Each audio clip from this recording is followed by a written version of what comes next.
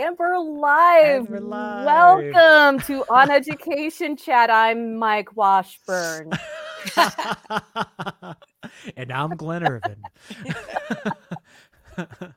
Mike, you're looking really amazing. Thank you. I have grown hair. And Diana has joined us in this awkward conversation between the new Mike and myself here. That is so awesome. Oh, so how is everyone this new week of 2020? How are you, Diana? I saw a meme today of, waking up in the morning going, oh, which version of or which chapter of Revelations will we be seeing today? Yes. Like, amen. Yes. And in our part of the United States, they're doing some news stories about cicadas. So it's like the locusts, and agree. What chapter of Revelations is that? The plagues. So those are the 17-year cicadas that are coming out then. Just to top it all off. Yes. We don't have enough things. We haven't had enough the past 2 months. And it just seems like the last few days have been just escalating, like everything nationwide. I didn't think that it could actually reach a higher point, but man, we've surpassed it many times over as we continue to go down this crazy path. All kinds of stuff happening, and what's crazy is you can never predict. Obviously, anything happens anywhere as far as in the United States, right? But in a city like Minneapolis, anyone's ever been to Minneapolis and knows anything about it, just I would say that you would say, that wouldn't be the place where I would think that the center of the nation's attention is right actually now. at. But it is, and it is tumultuous, and it's still very, very much on fire, literally. And it's crazy. I mean, it's so hard also to try to figure out, like, what can we do? That's what I was just thinking about today. I saw all these different tweets about saying, hey, as educators, we need to stand up and we need to show our voices are behind our colleagues and our students and our parents of African-American students, or any of our students of color. But I just try to figure out myself, I'm like, I don't even know how I could even add anything potentially positive to this conversation. And maybe that's it. That's kind of where I'm at. And I want to be able to do whatever I can to support the movement and and what people are protesting about. But is it difficult for you guys too? I mean, as far as to try to find that, and then I'm afraid, literally, I am afraid, and maybe I shouldn't be, but I am, I'll just admit it, of just putting something out there that could be misconstrued, or I'd say something stupid, because I honestly don't know what to actually say that would add a positive note to something, except that I support, obviously, the movement and what's happening, and I empathize, but I don't, it's where you're just feeling kind of basically speechless, which is very uncommon for me. But I don't want to say something that could be misconstrued or something stupid. Basically, that's a good way of putting it. How about you guys? I'm very much the same. I don't know what to say, because I don't feel like I have enough of the background, I guess, to contribute to the conversation. And maybe that's my own fault, that I haven't inserted myself into being more knowledgeable about social justice and the classroom. But I know I saw a tweet gosh, and it was several days ago, of a fellow teacher on Twitter, and just one of the most genuinely kind, caring teachers out there. I mean, such a far better person than me. And she was upset because she had some negativity pushed back on her at Twitter. And at first I didn't Yeah. know why. I just said, you know what, who's there for kids? You are, because you are amazing. Not just on Twitter. I mean, I know from real life she's amazing. Yes. And her response was, this happens every time I post about race. That's what I'm talking about. And that it's, you know, it's so hard to, it takes so much bravery and courage. And I think, you know, and that's not an excuse, because that's just, I'm the scaredy cat lion sometimes, of making the effort to post stuff and be vocal and knowing that someone might shoot you down. What do you think, Diana? You're right on par. Not to take away from the incident that's happening right now in Minneapolis for sure, but did you see how Kentucky started the week out, where someone hung a dummy, like a scarecrow kind of thing, from a tree at our Capitol, hung him in effigy with a sign on it that were the words that John Wilkes Booth uttered many years ago. And so our governor addressed the Commonwealth on Monday and talked very honestly about what had happened on Sunday afternoon at the Capitol. And I got online and I was talking with some people, and I'm like, I just am so angry about this. I want to do something. But I don't know what to do. And it's kind of the same situation. I don't know what to do, or what a difference I can make. But it's just angers me so much that there's so much hate everywhere with everything that's going on. And I think we're all at a loss of how to help. Yes. And I just feel that I don't even think this feels like the beginning. Yeah. Unfortunately. It's kind of like the virus, where you knew that there was going to be a surge, and there was going to be a lot of people that were going to die, that are still going to continue to die. But it felt like all the entire time, like we were just talking about the beginning of it, and we had even said that there's been many moments, as far as obviously in United States history, even in just the civil rights, since the civil rights movement to now. And this feels like that moment, and you guys know these moments well, like in the 90s. I don't know if you remember, but the LA riots, Rodney King, and there was this feeling that everyone knew around the country that things were about to get really bad before we could start healing, you know, and things actually start feeling like, yeah, we can get past this moment. We can learn from it. We all are better people. Right. And I don't know, and maybe I'm an idiot for thinking this or whatever it might be, but there was moments inside of the Obama presidency where I felt like we have made a huge strides as people. And I felt like our young people, the people in my classrooms had changed in a positive way.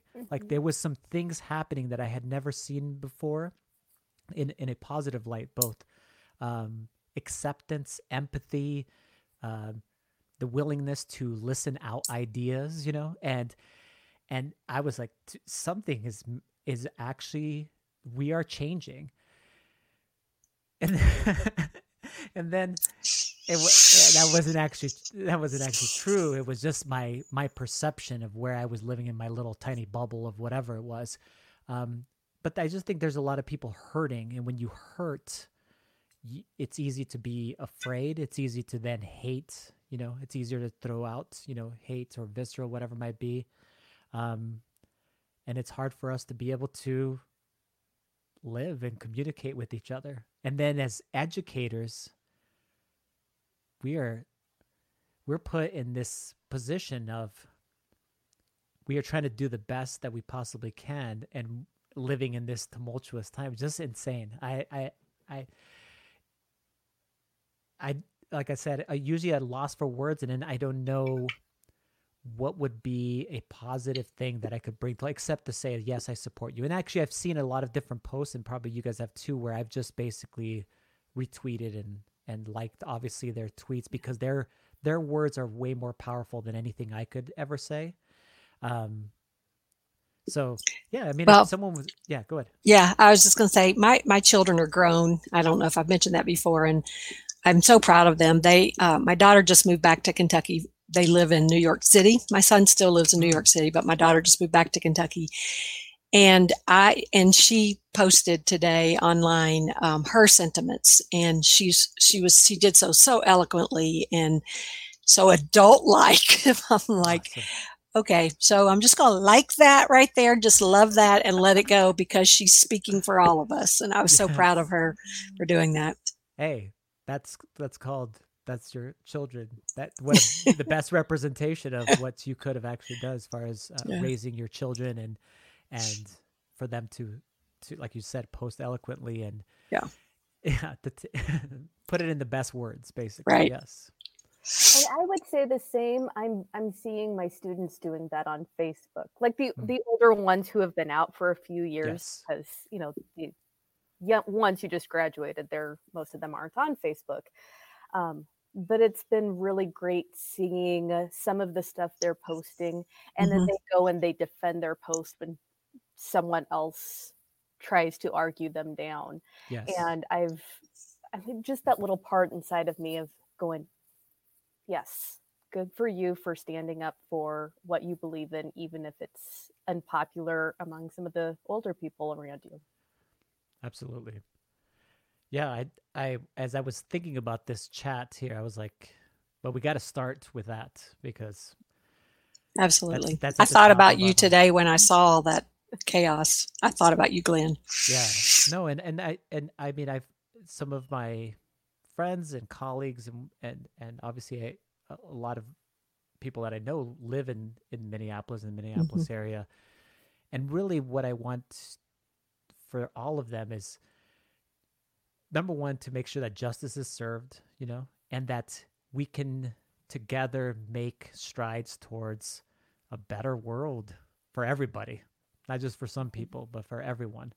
And that everyone recognizes that there was a horrible act that is not actually that uncommon, unfortunately. And that sucks, that's the reality of where we're actually at, but it is the truth. And so how do we actually make strides forward? What do we need to do to, I wouldn't even just call it like, education of the things. It's really like you need a heartfelt change. I mean, that's really what it is, because you don't just get educated and not feel hate.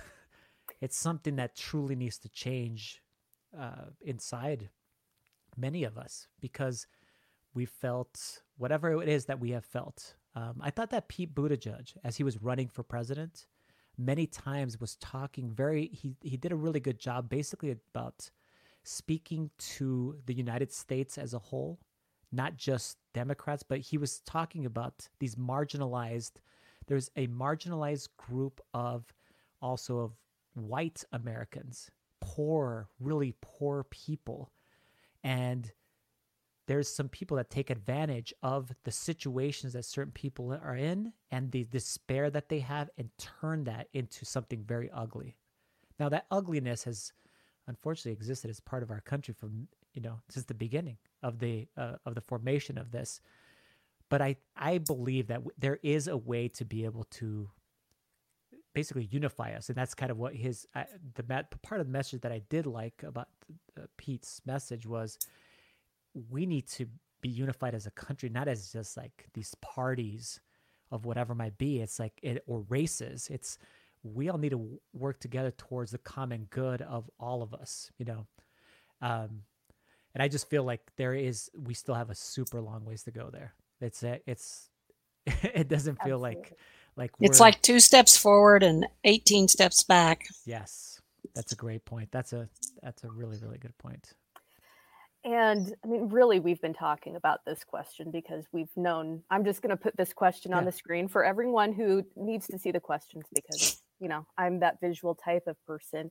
And of course, we've been talking about this the whole time, but I think we're really segueing into not just our personal reactions to this, but narrowing down to what are our responsibilities as educators. Mm-hmm. Moving into, I mean, I could say this fall, but so much uncertainty. But some people even this summer asking, yes. Hey, teachers, have you reached out to your students of color? How are they doing? Have you checked in with them? And and I don't know of course, that's just a huge question, and it's not just George Floyd, but Amy Cooper and Breonna Taylor. That's right outside down the road from us. Yeah. There have been so many incidents lately, and really you could go list on and on and on. It's not as if they're out of the ordinary, and that's the problem. Right. Yeah. So what do we do as educators? I think the biggest thing, that's the thing I'm finding myself at right now. And I think someone else put this on Twitter, which was a really good point, is I'm finding myself listening more than wanting to go ahead and speak. By listening, as far as the proverbial thing, as far as on Twitter, reading more, right, and understanding more and listening to the viewpoints of those things that I don't understand. Mm-hmm. And so I need to learn more. And then also literally, I actually would like to have conversations with our teachers of color or our administrators of color to come in and basically say, what are some things that we can do that are action steps? Because that's what I would like to know. Like, what can we do as educators, and then as administrators and as systems that we can do in our educational systems, let's call them, that actually are action steps. It's not about like what you say.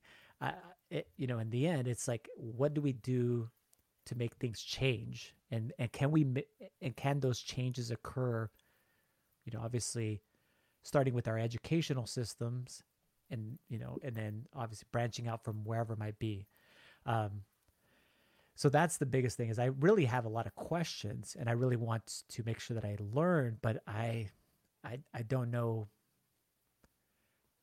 I don't know enough to where I want to actually go ahead and say, this is what it should be, how we should lead forward. It's like, no, I don't know. But I want to learn. I would say the same. And actually, when you guys were mocking me earlier before we started streaming, one of the things that I was grabbing was, this book has been sitting on my desk for many months. Mm-hmm. And it was one that was recommended to me in one of my classes, and I don't remember if it was this fall or earlier this winter, but it seems like an apt time to read it. So when everything started happening this week, I thought, when I go up to the school to live stream on Friday night, I need to grab this. I think that is something that we can do. Is, like I just said, I want to be able to get more educated. I want to be able to know what are the action steps, what are the things that we can do, as an instructional coach that I am, with my fellow educators, as we develop professional development, as we create professional development for the fall. What are the things we need to make sure that we include in those things? I think we talk about in Minnesota cultural responsiveness, something like that is one of our things for our licensure.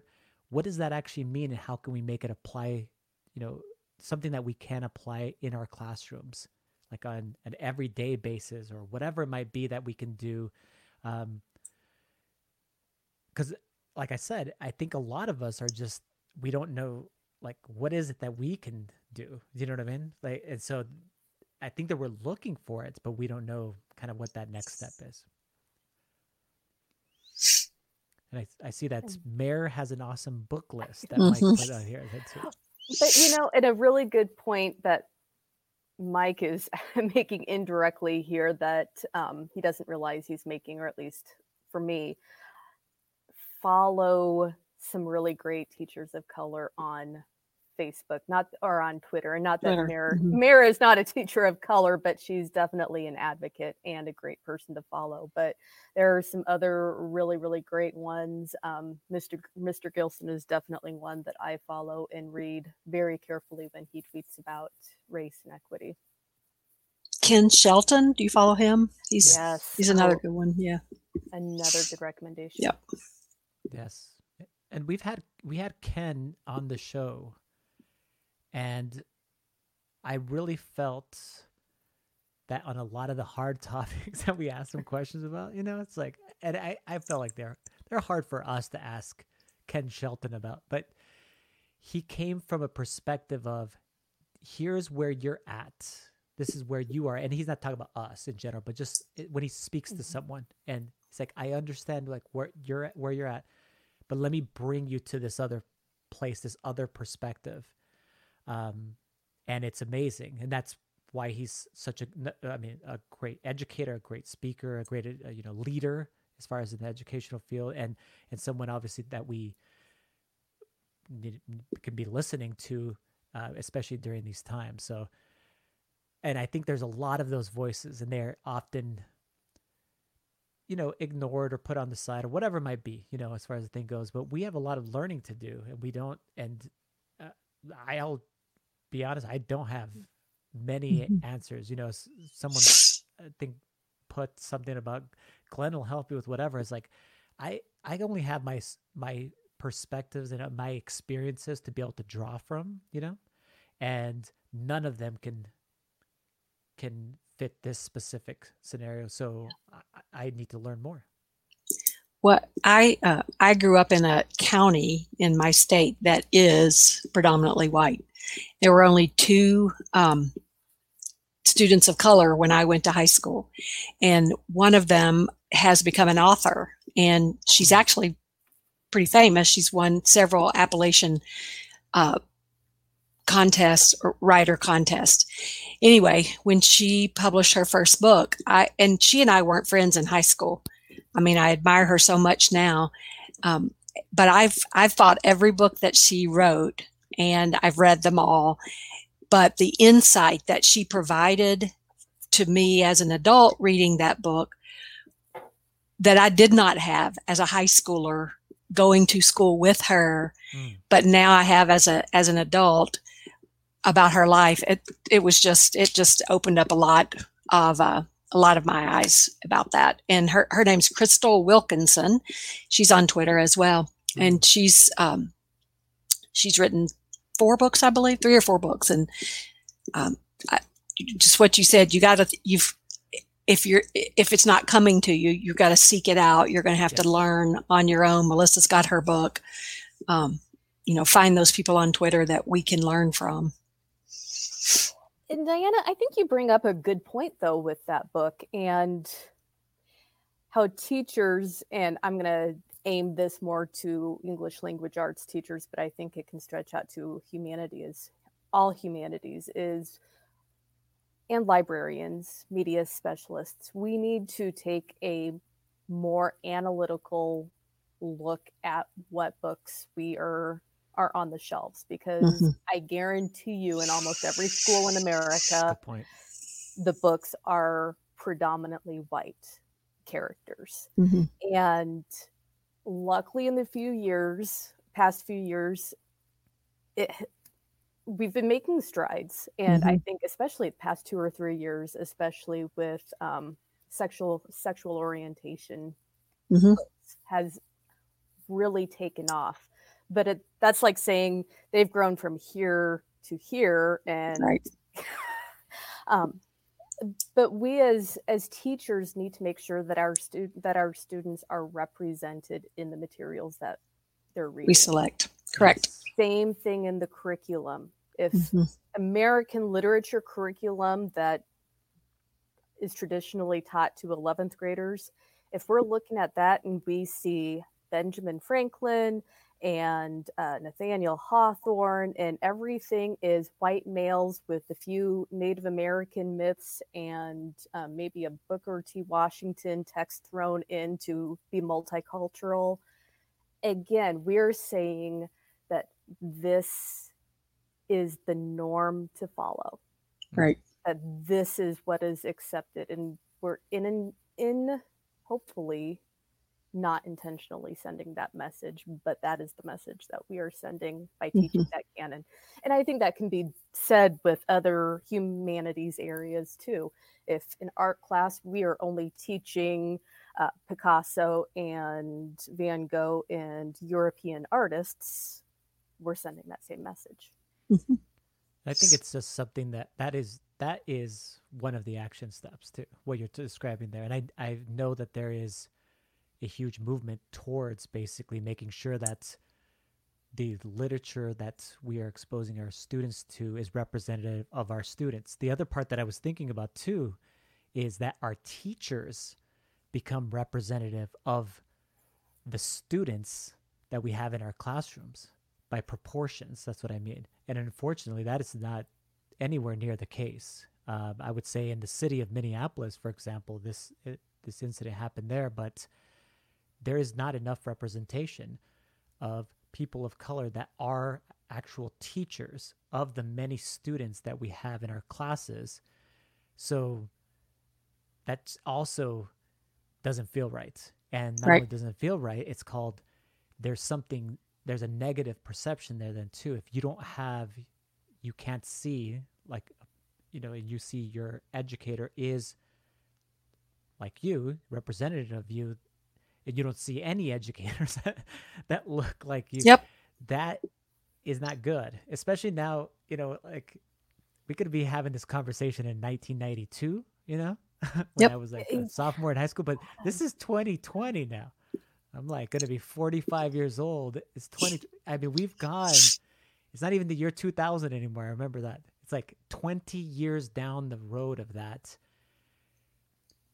I have to believe, though, and I'm a positive person, that we've grown a lot, even though we see these things are super magnified, incidences like this, which I'm glad that they are, that we get to call them out. Like someone said, this happened all the time, but now we actually are able to record it instantly, and we see these things more often. But I actually think that in general, worldwide, let's just talk about United States in general, that we have grown as a people. It's just that, unfortunately, the way that we communicate at this moment in time is very negative. I mean, and a lot of the communications that take place, especially in the social media platforms, are of a negative, line. There's way more negative than positive, and Mike could tell you, they sell much more of whatever they want to sell by going negative, and that sucks. But I want to believe that in general, we have grown as a people. That we can not only get past these moments, we can learn from these moments, because we're not going to get past it. We're going to learn from these moments and grow as people, and our leaders will grow, and the people that we elect will grow, and us as educators and our students. I believe that, as far as Americans and the educational system, I have to believe that. Otherwise, it'd be very devastating and sad. It'd be very depressing. Yes, very. It'd be very depressing if we didn't have a positive spin and know that we can do better. Yes.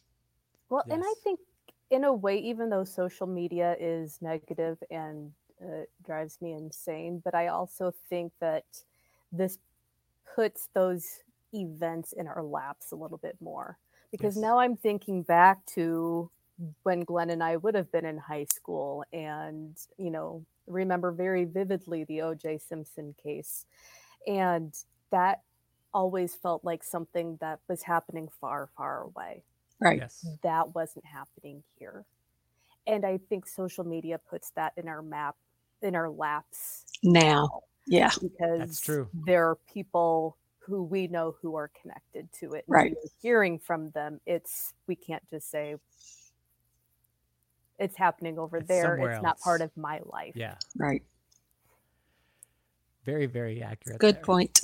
Yes. All right. So what else has been happening out in the Shall we move to our next question? Are you guys ready for even more? Yes. I'm trying to kill an ant. I just saw an ant and I'm trying to find it. So I think it went under my computer. In case people are wondering. Yeah. Dang ant. Oh, okay. What do you got? Oh gosh. Here we go.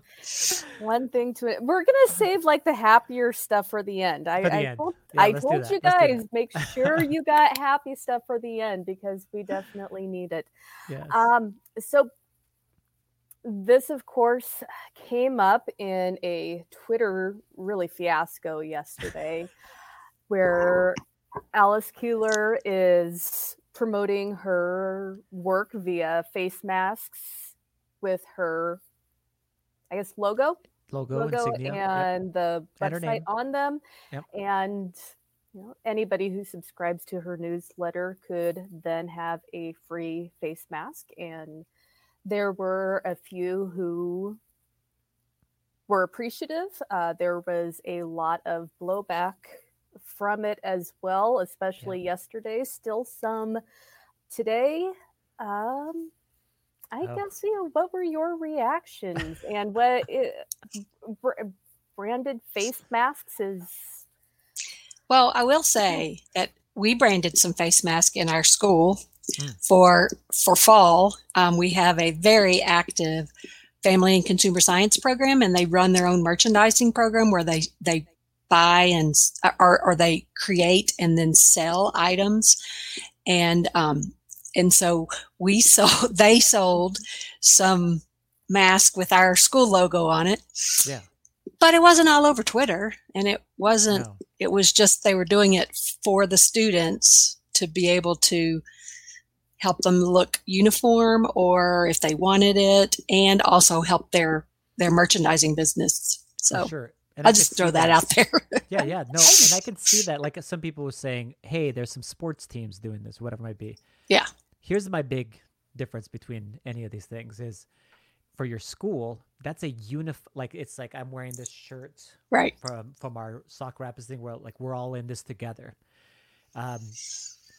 It's a way of unifying the student body, the school and the community, and making sure that everyone knows that, hey, we're doing this.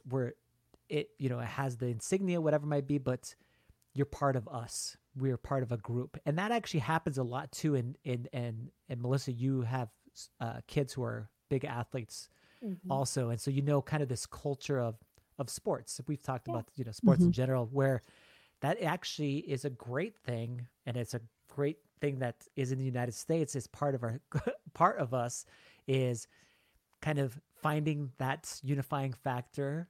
We may come from all kinds of different situations, whatever it might be, but we all unify. We're Vikings fans, for example, whatever it might be. And it feels like that can be a way to unify a group of people, in a time when nothing feels good, unfortunately. Right. Now, if in this case, it's just strange more than anything else. That's how I felt about it. When I looked at it, I saw the reaction. I was like, geez, this is getting really bad really fast. I just thought it was weird to not, as someone put on there and did a good job. Basically, they said something to the effect of, did you think through this? As far as like how this could look, how this might look on this day, these days now. 100,000 people were just announced that have already died. It's just not a good, there probably was never a good time to do this, but definitely not now. And then for the purpose of becoming part of a mailing list, as far as getting this thing and you sign up for the mailing list, which in her world, getting part of a mailing list is actually collecting information to potentially you are now going to be a customer. I mean, we're going to just be honest with that. The way that it works, as far as whether it would be someone that's in the education world, that's someone with 200,000 followers there, or someone that is a Instagram celebrity. Those numbers of followers, a company attaches that so that they know that is your influence factor, and then they will be able to pay you so that you promote their products. Even when we are doing On Education, we have a specific number of listeners. And when a company comes to us, we're honest. We're like, yeah, we have this many listeners. We will promote X product to our customers, and those things. So to say, number one, I mean, there was a lot of bad things that were said as far as the follow-ups by Alice were horrible too. That's the part that's really bad. I mean, it was bad initially, but then it got worse. So if you would have said, hey, I'm just doing this. So someone gave them, obviously she said someone had given them to her, had made them for her. And then she was giving them away in exchange for your information, basically. And we all know that Diana, you work in technology and education, ed tech.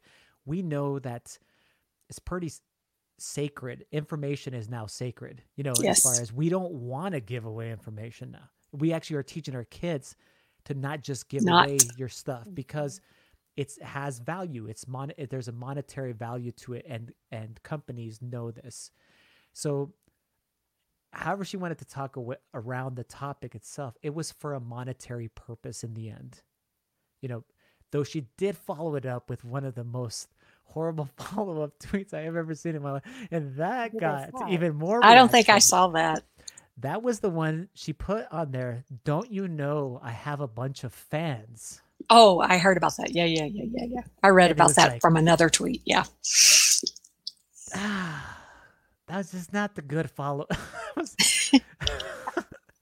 You're already in a hole. That was just not a good. How am I hurting you? That's what something to the effect of. And it's just not a good. It's not a good time, obviously, to promote that. The product itself is personal protection equipment. Basically things that we're trying to go ahead and wear to protect ourselves. And to make it about a profit,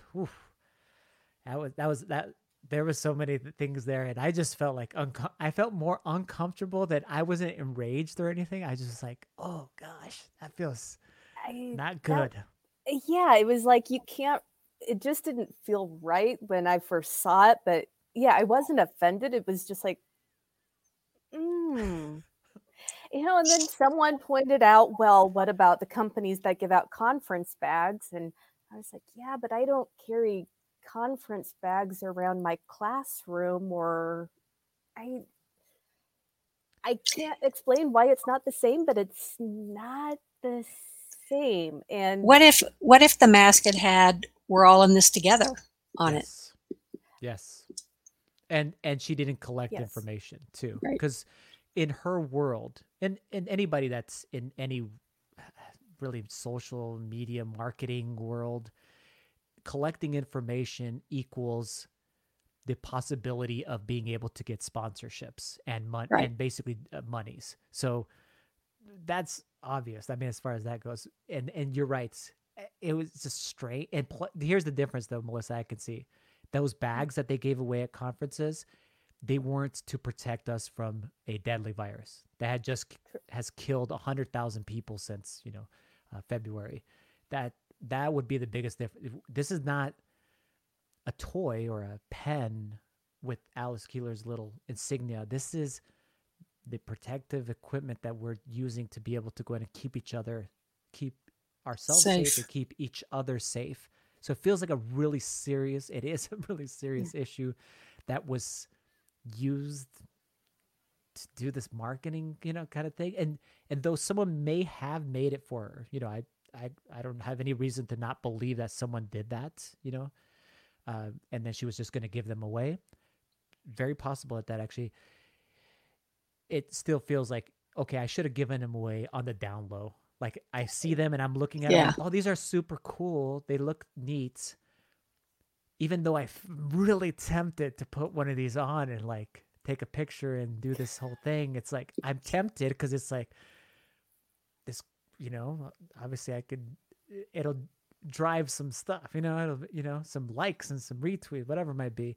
It's like, nah, I really shouldn't. There should have been something that struck a chord where you're like, I can't do this. This is not the right time to do this. And I don't know if there would ever be a right time when we're talking about people dying, Right. So yeah, that went down like a ball of flames yesterday, and my goodness. And like you said, if she would just apologize, because I mean, we've all made those kind of mistakes before where we're like, oh, we did not think that through. Yes. Completely understand. We're human. And I think we need to remember Alice is, human too. And she's trying her best. But this is just like, I just didn't think that through. Yeah. You are right. If anybody wants a face mask, let me know and I'll get someone out to you. I actually saw yesterday, and I don't know if too many other people saw it, but I'm not going to put the person's name, but it was another person with 100,000 of followers, right? Mm-hmm. They also did something yesterday, or the day before yesterday, early in the morning, and put something out that immediately received some negative feedback. And it was based on, again, the virus. It was kind of a promotional thing, right? It was like kind of promotional thing.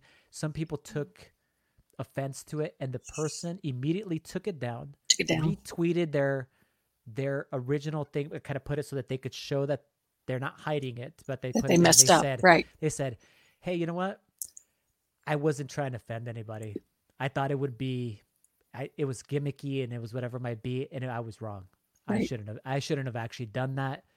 And I apologize to anybody that I offended in things. I'm learning here, and next time I do anything, I will for sure be thinking through kind of what is the perception of whatever it is. And guess what? Nobody's even talking about that because it immediately said it. Everybody can move on, and it could be like, oh, yep. Because again, we all make mistakes and we all do things where it's like, oh, that probably wasn't.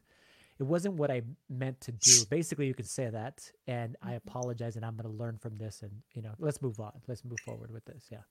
One of my as we're wrapping this up, one of my former students, when I was teaching journalism, he graduated. I think it was 2017, and he did that exact same thing today. He put out a tweet this morning that all lives matter, and it got a lot of negativity. So he did the same thing. He took it down. He then retweeted it, but at the top had a disclaimer that it said, I was so sorry. I didn't realize, that I was being disrespectful to the African-American community. It was just, I'm like, oh yes, you learned. Yay. So good for you. So you're Absolutely. Right. Just admit your mistake and show everybody that you're human. Exactly. Well, you got any positive stuff to talk about? Well, let's move on to something a little bit more fun. And this is your favorite quote, or I shouldn't say favorite quote, but a quote that you had on this week's episode. Digital summits. If we build them, will they come? And along with that, are you guys going to any digital summits? What's the plan for the summer? And should On Education build its own summit someday? I actually signed up for one today, and then I skipped out on every session because it was about, the whole topic was, it was awesome. And if I were not retiring, I would have hung in there and gone to all the sessions I signed up for because it was free. But the sessions were really about preparing for next year and, getting classrooms ready and all that. And I'm not going to be doing that. And I had some other things I needed to work on. So I thought, I'm just going to skip out. But I do think that like Glenn said, if we build it, I think they would come. Yeah.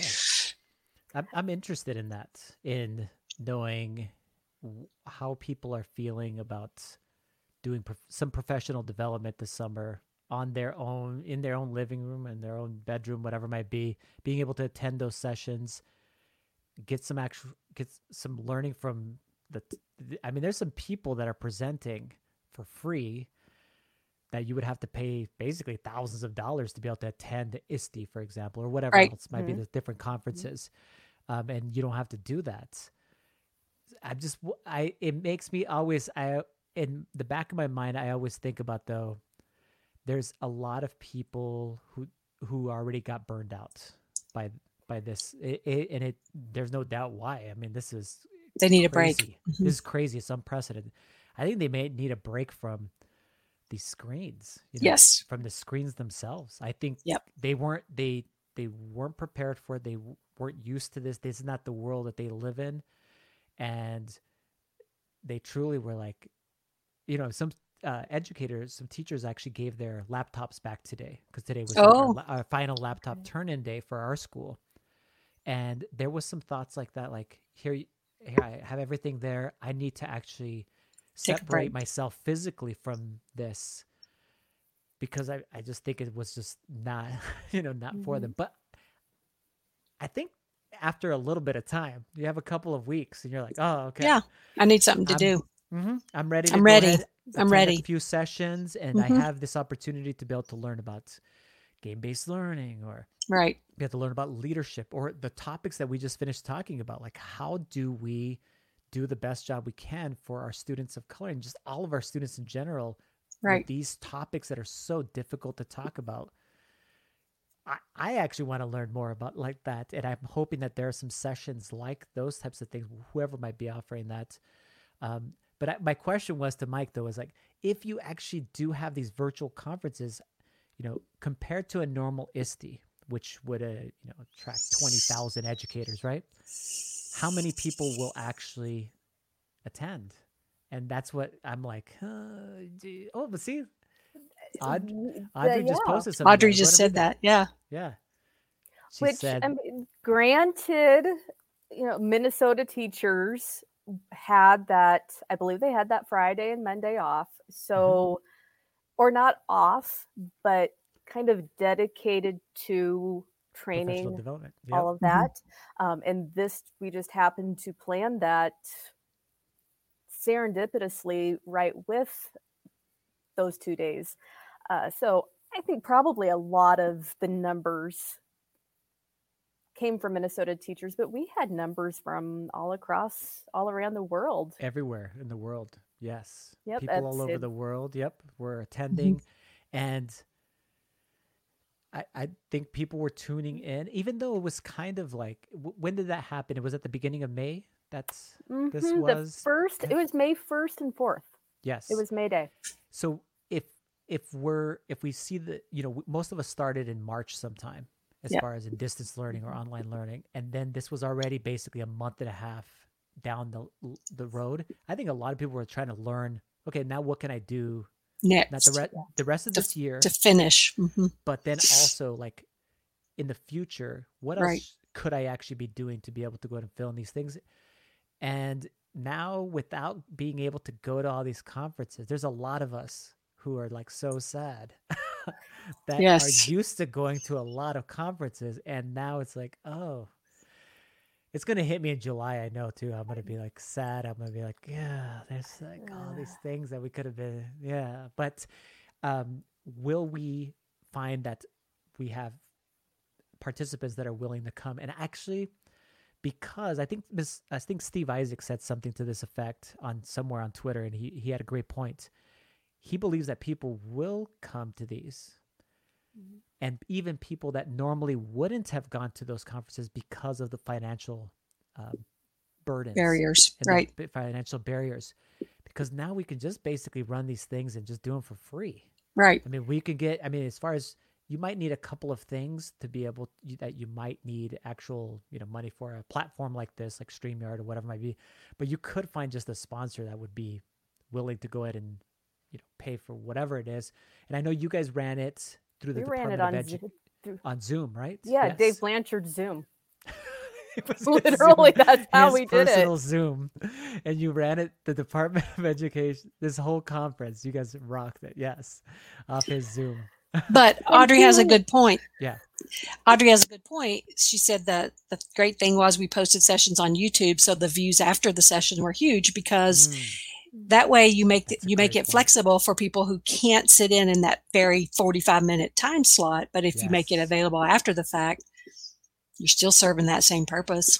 And that doesn't happen. If anybody doesn't know this, I don't know how many people tune in or whatever it might be that don't know that at ISTE, a lot of the stuff is like held by the ISTE organization. Right. And it's not distributed out because they put it on their platforms. You know, they do. So they're not like broadcasting some of the stuff. So you might not be able to see many of the sessions unless someone personally records it. So yeah, this is a great point, Audrey, that not only could you do it live and people attend and they come then, but then afterwards you have this whole bank of all of these amazing speakers and all of these amazing ideas that are shared.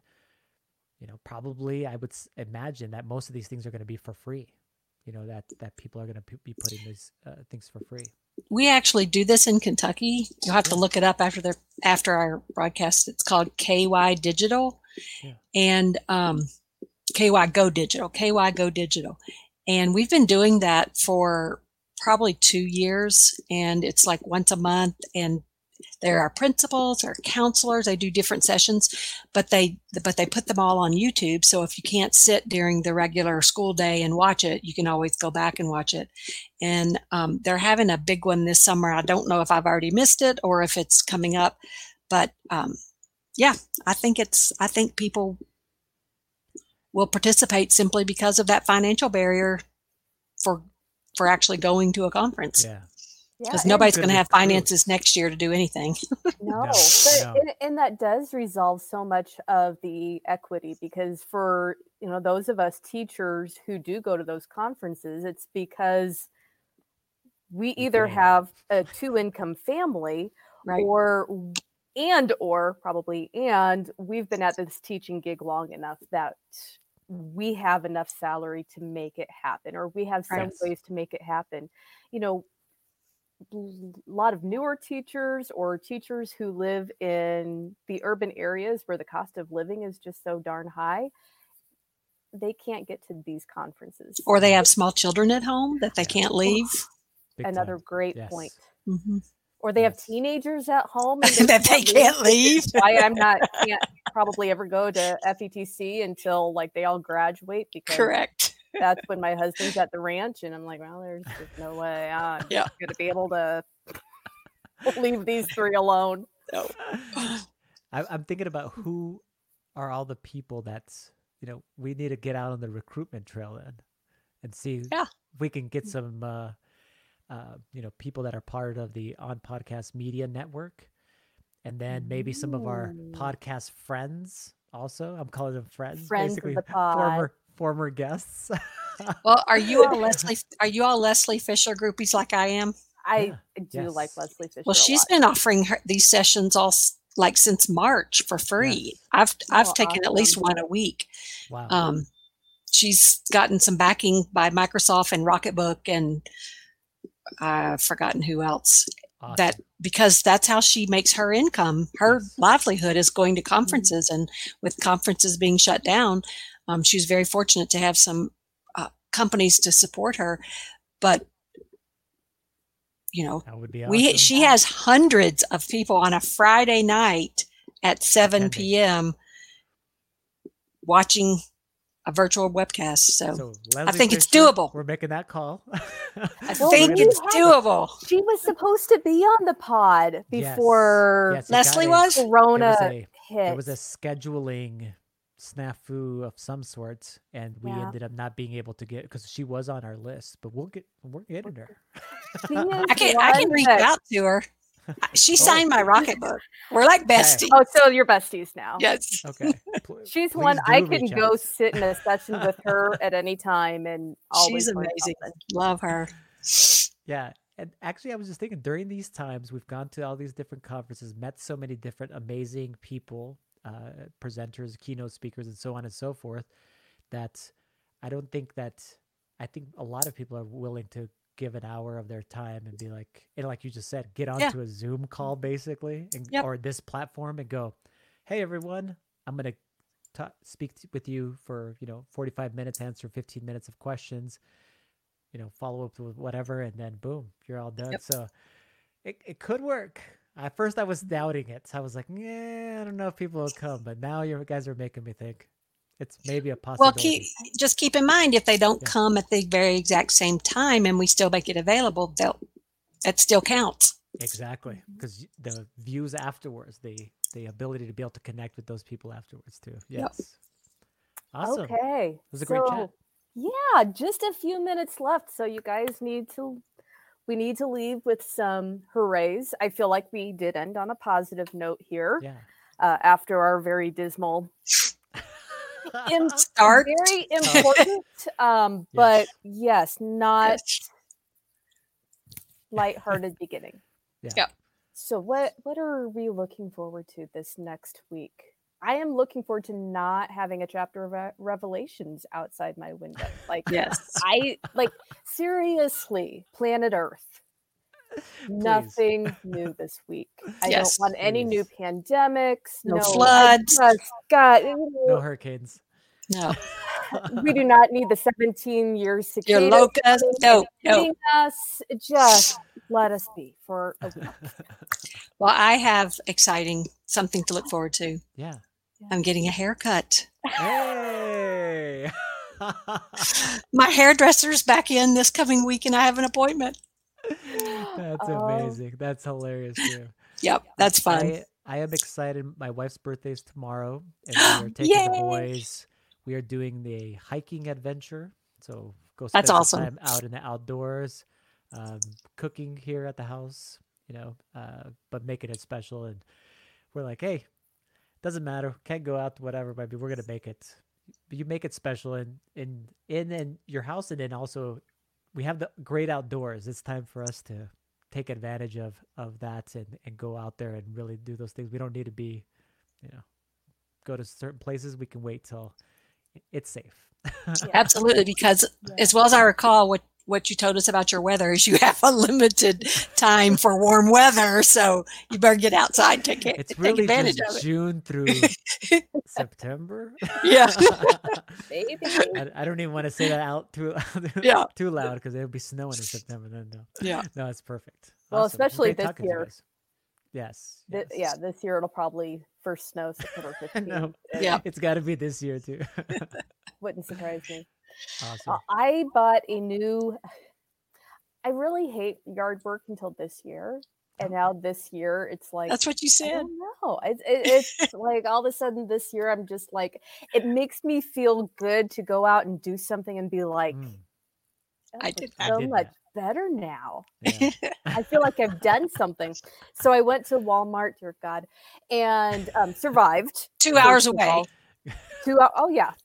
So my son got his braces off, so we had to go to the orthodontist office 2 hours away. That's right. So I went to Walmart where most people were not recognizing social distancing, and then I bought a hedge trimmer. So I'm really excited this weekend to plug that baby in, and I've got about 6 overgrown lilac trees in my backyard. They're not super overgrown, but getting there. So I'm gonna become that's not your everyday nature tool. That's a power tool. That's a hedge trimmer.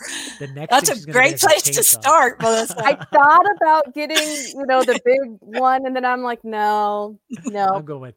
I'm going all out. The $35 hedge trimmer. Yes. You have fun. I will. All right. Yes. And we have one last comment from Miss Audrey. He did know he did. He did. Yes. Thank you, Audrey. Thanks for sticking around. Thank you, guys. All right. Super fun. Yeah. Thanks for a great chat, everyone. And awesome. Yeah. Until next Friday. I'm hoping for a much calmer chat next Friday, by the way. So. Yes. Positive talk next week. It's hopefully. All right. Take care, everyone. Bye, guys. Bye. Thanks for listening.